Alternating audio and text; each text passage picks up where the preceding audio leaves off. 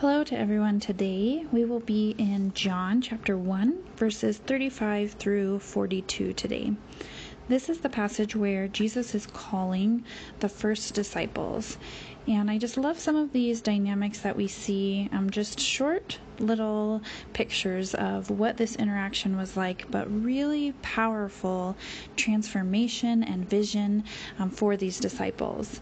So we see right away, John is standing with two of his disciples, and he looked at Jesus as he walked by, and he says, and he proclaims, "Behold the Lamb of God," with an exclamation mark. So he sees Jesus and knows in his spirit and his soul that this is the Lamb of God. And when they go with Jesus and they go to where he's staying and they spend time with him, and then they go and they tell other people about him. And in verse 41, we see that his first found his own brother Simon, and he said to him, "We have found the Messiah." And he brought him to Jesus.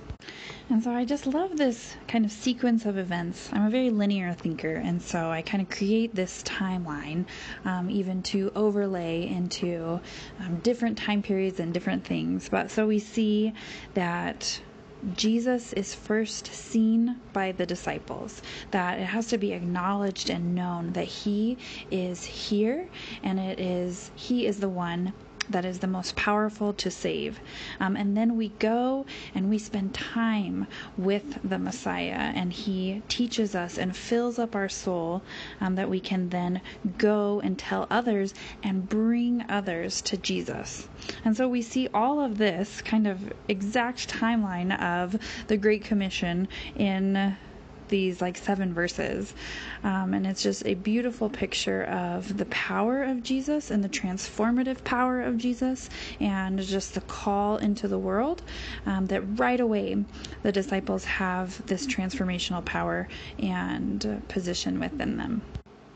And I just can't ever get over the Psalms, so I'm having us finish in Psalms 34 today. Verses 4 through 7 was part of our reading, because this is the God that is our Messiah, that the disciples saw and knew and identified and spent time with, and then knew that they needed to bring others to meet him also. And so it says, "I sought the Lord, and he answered me, and delivered me from all my fears.